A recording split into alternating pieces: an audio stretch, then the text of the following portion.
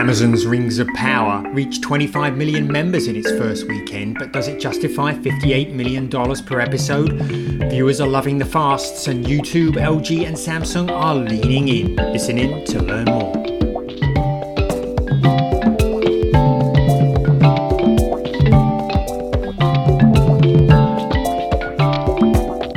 Welcome to this week's edition of Inside the Stream. This is Will Richmond from Video News, and Colin Dixon from InScreen Media joins us in this short Labor Day shortened week. Hey Colin, how is everything going?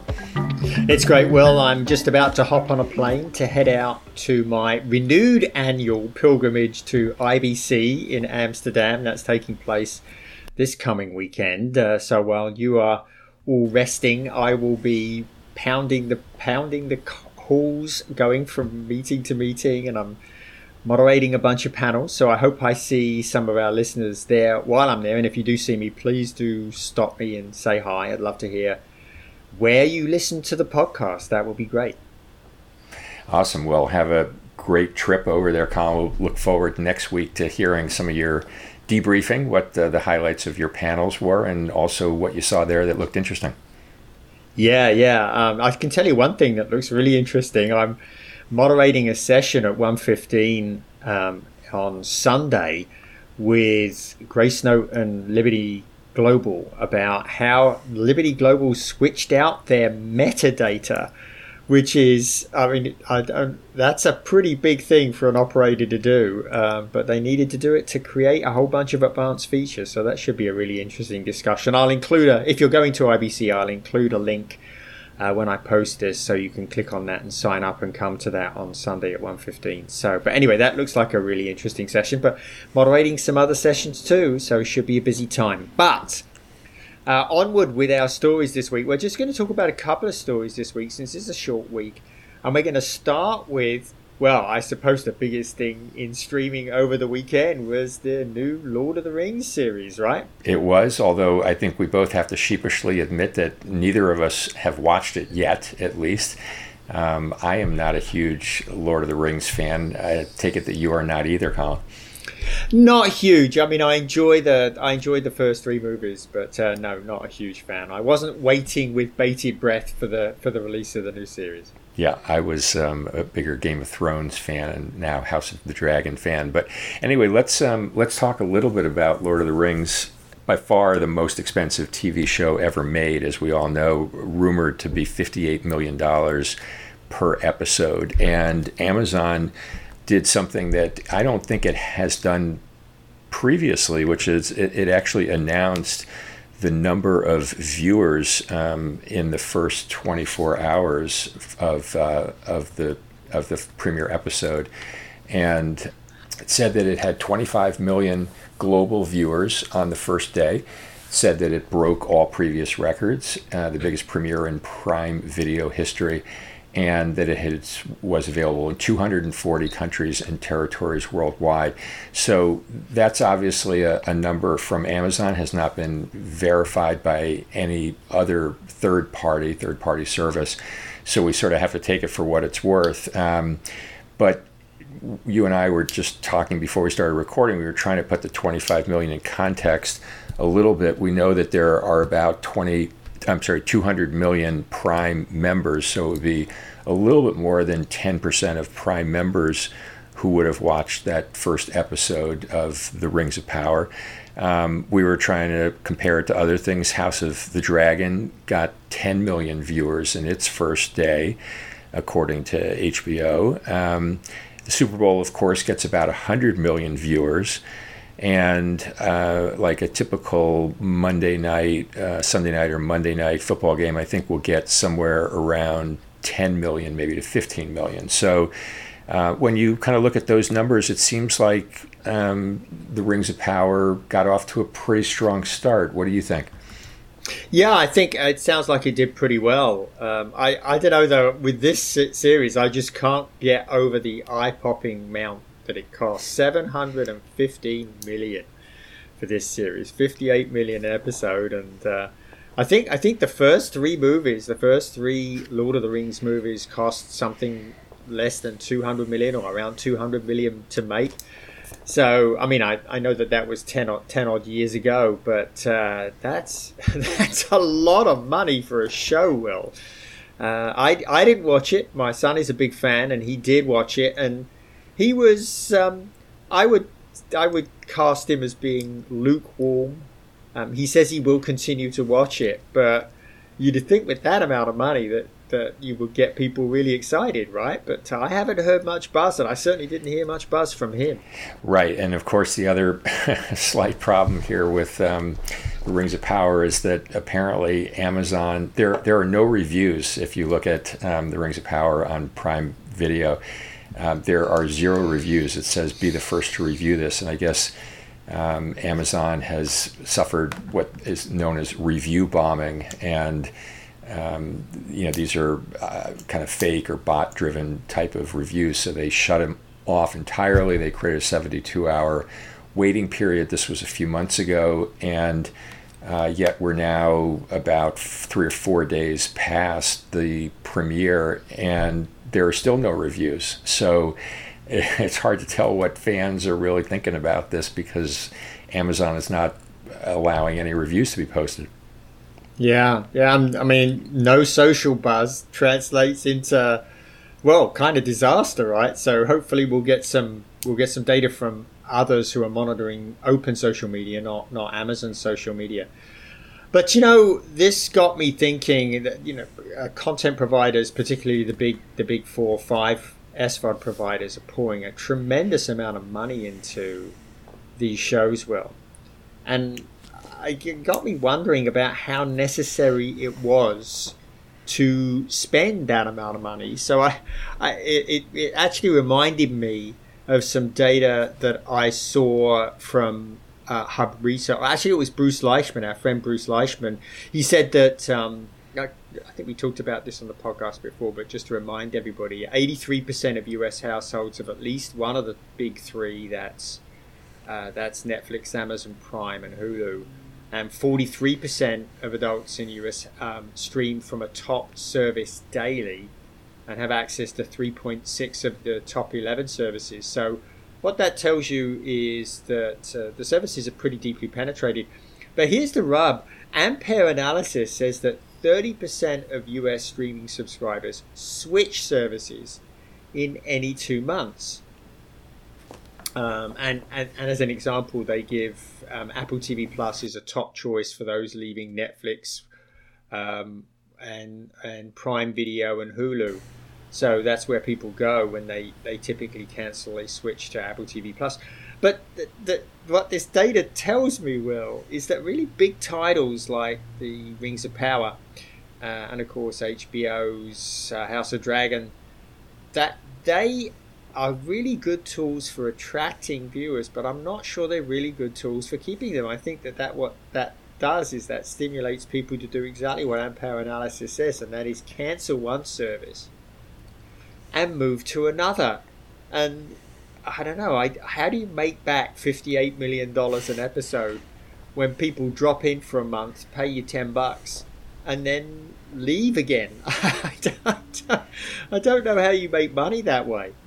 Well, Amazon, of course, is, as we've talked about many times, the exception here because people really primarily subscribe for the Prime delivery benefit, and then everything else is kind of gravy, including the Prime Video. So they're a little less susceptible to what you're talking about, but I get your larger point. I think this was an issue, or the downside rather, of all episodes being released at one drop.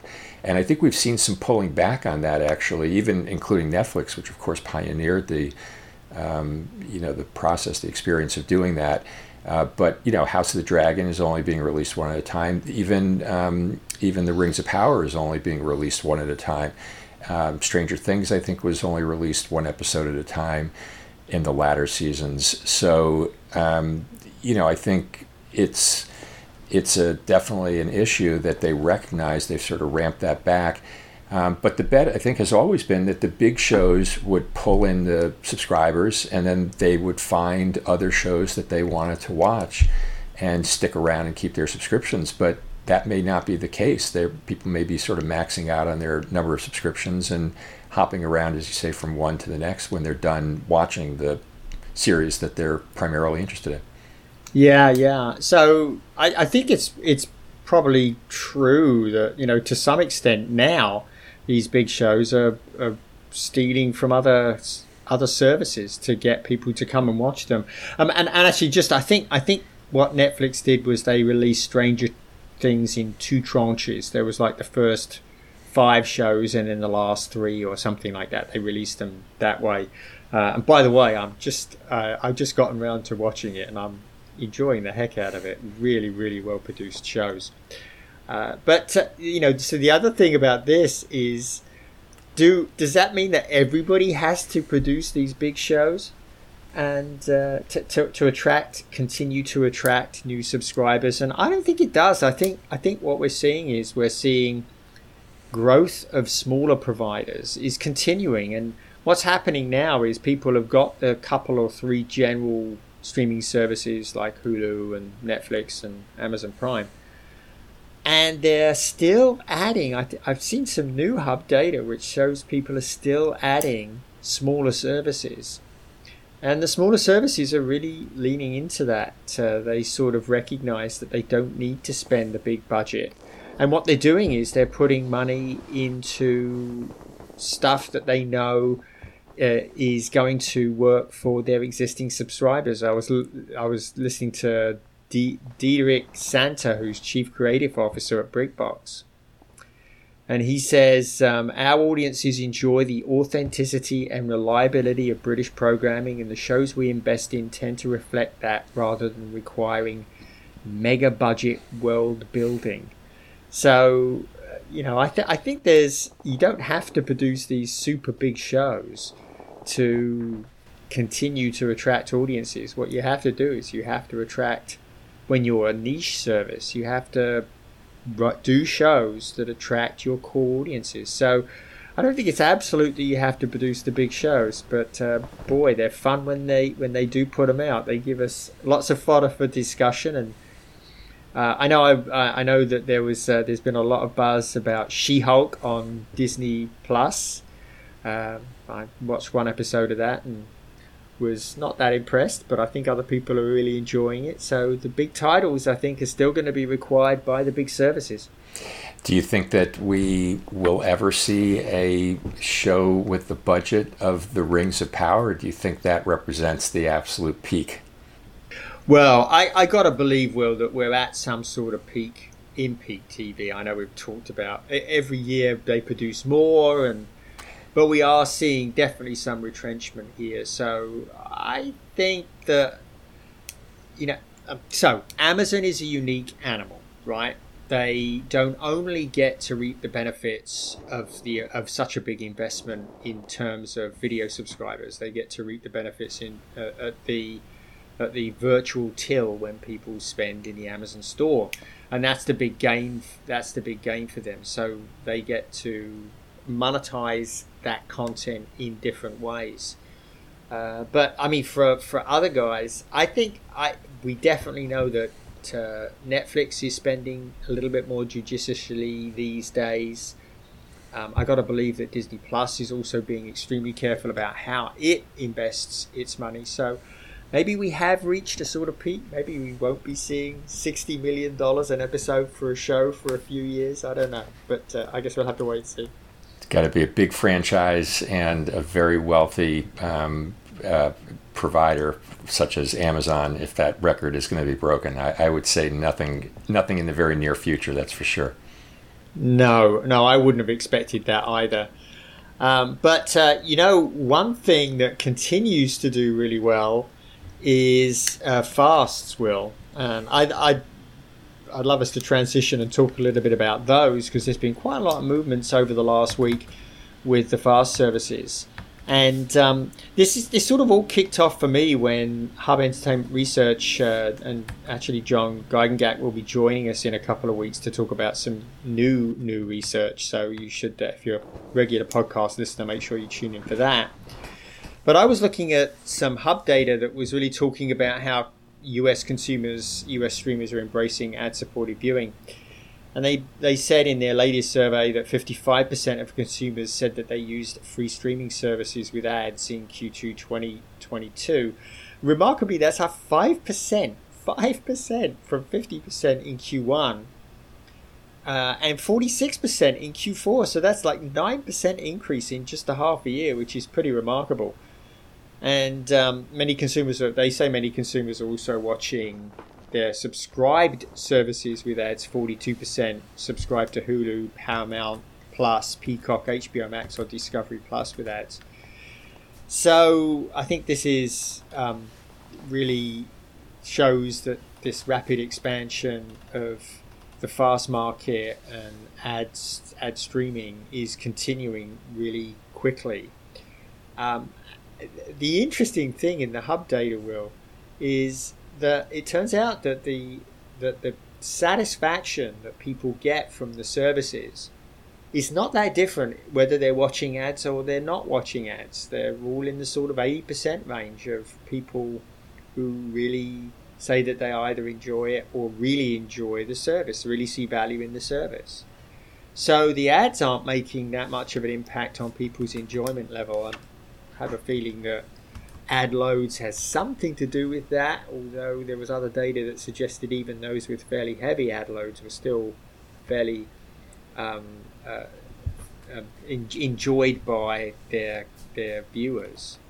And the interesting thing here is that people are really leaning into that. And one that really caught my eye was YouTube. So I don't know if you know this, but YouTube has about 1,500 movies available, and you can watch those directly on YouTube. I'm sure some of our listeners have found those. Well, now they're leaning into AVOD. They've licensed 4,000 TV episodes from shows like Hell's Kitchen, Andromeda, Heartland, and these are full seasons of these shows. And Will, if you're into TV streaming, you should be paying a lot of attention here, because even without those shows, YouTube is YouTube, not YouTube TV. YouTube is huge on television. The company claims that Nielsen data shows that 135 million Americans watched YouTube on a connected TV in December 2021. And I was looking at Nielsen's The Gauge, and they say that 7.3% of all TV time in July 2022, this is all TV time, not just streaming time, was delivered by YouTube. It's second only to Netflix, which is 8%. So, it sounds like YouTube now is coming for providers like Tubi, right? And the Roku channel. It wants those eyeballs, and it already has them there. So all it has to do is keep them. So I'd be very worried if I'm in those companies, right? Well, YouTube has been very vocal over the past probably 2 years or maybe 3 years about how popular it has become to watch YouTube on connected TVs, and they've continued to publish those numbers, as you just mentioned, about how many Americans. I don't think they've done an international number or global number yet, but they've certainly been promoting the amount of viewership here in the U.S. And so, to the extent that the content quality continues to improve, as you're saying, they're licensing movies and TV shows, in addition, of course, to all the amazing creator content that's available on YouTube. It's only natural that viewers are going to migrate over. And I think that's what we see in the Hub research that you just mentioned. Yeah. And one of the things they're doing is they're giving this content big splash pages, they're big focused landing pages when you click on them. And I guess if you're into that stuff, you should check it out. I think they could be very, very big, and that set me to thinking about what's going on with the smart TV provided services that are built into your televisions. And of course, most smart TVs now have these built into their televisions. And they've not been standing still either. So LG, for example, they've added, just in the last week, they've added 5 new FAST channels. They've added one of my favorites, which is the sci-fi channel Dust from Gunpowder and Sky, but they've also added a nature channel called Love Nature, and I didn't even know this was a thing, but ACL Cornhole TV from Triple B Media, people playing that bean tossing game into into cornholes. There's a channel devoted to that now, and they say they have over 350 linear channels rather, and they're also adding a bunch of limited time movies this month. They've got Jim Carrey hits, The Mask and Yes Man, and they've got more coming up like The Rookie, $1 Million Baby, and Going the Distance.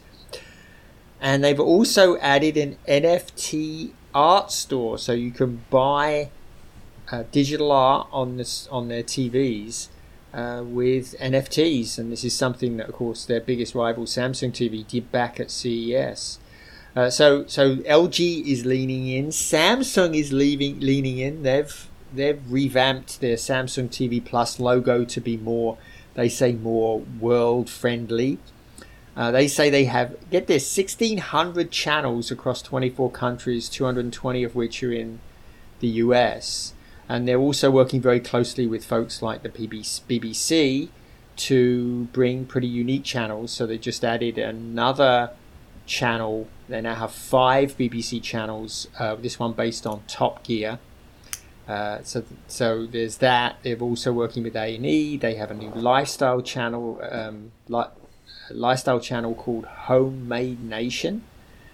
And they plan to add a whole bunch. They plan to double the number of on-demand content. So they're really leaning in. They're obviously looking at the data from their viewers, and they're looking for data from Hub showing how much people are loving this.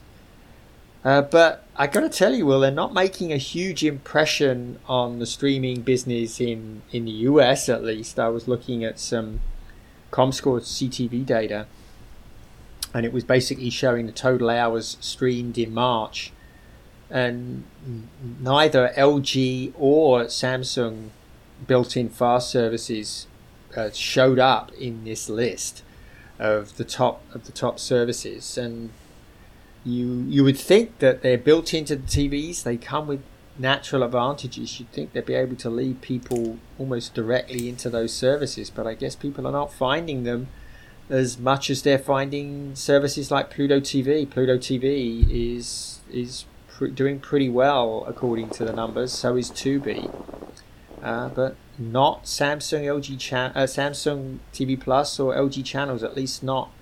They're not peaking into the sort of top 20 of the streaming apps that are available to us, and which is a bit of a surprise, bearing in mind they're built in. Well, no doubt that's the reason behind why they're investing, as you say, in all the new content that is coming to both those brands. So we'll have to see whether that data changes. That Comscore data gets updated maybe here in Q3 or Q4 to reflect the greater amount of content that's now available. Yeah. I mean, maybe it's down to the promotion of those channels. I know Vizio does a really great job on their TVs. Every time I turn their TV on, it's prompting me to go look at some of the free content that's available in their watch free services, and that is maybe something that Samsung and LG need to look at doing too, which make it a bit further forward in the interface, so people are encouraged to sort of go in there and watch the channels more. They should take more advantage, I think. Fair enough. Well, when you see them at IBC, you'll have to make those suggestions. I certainly will. I don't have anything set up with Samsung, but or LG, but I certainly will be seeing a bunch of other providers, and I will be making that suggestion. So. Fair enough. Well, Colin, have a great trip to IBC. We'll look forward to getting debriefed next week. And thanks, everybody, for listening on this week's version of Inside the Stream.